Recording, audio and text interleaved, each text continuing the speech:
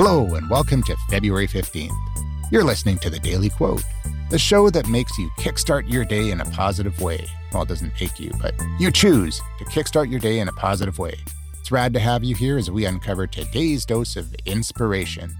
Each day brings new opportunities for reflection, learning, and growth. And I'm grateful to share this journey with you. Thank you for joining me. Today, we're celebrating National Gumdrop Day, a day to enjoy the sweet, chewy treats known as gumdrops. Often bright, colorful, and varied in flavor, gumdrops remind us of childhood joy and the simple pleasure of a sweet treat. It's a day to indulge a little and to appreciate the smaller delights in life.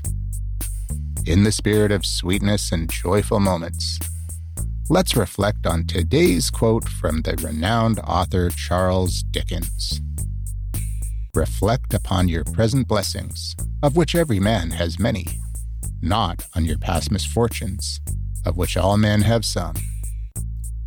Dickens' wise words remind us to focus on the positives in our lives and to be thankful for the blessings we often take for granted.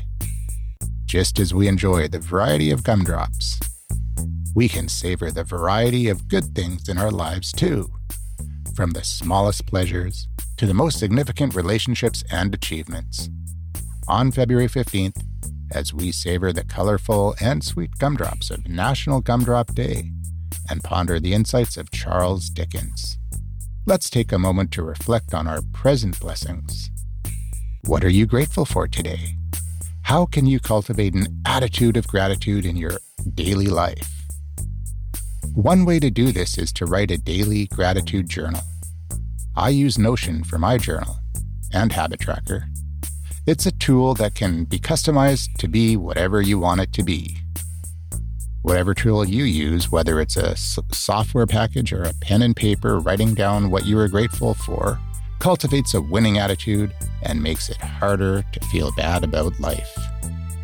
As we wrap up today's episode, I hope Charles Dickens' words inspire you to cherish and celebrate your many blessings. Thank you for spending part of your February 15th with me.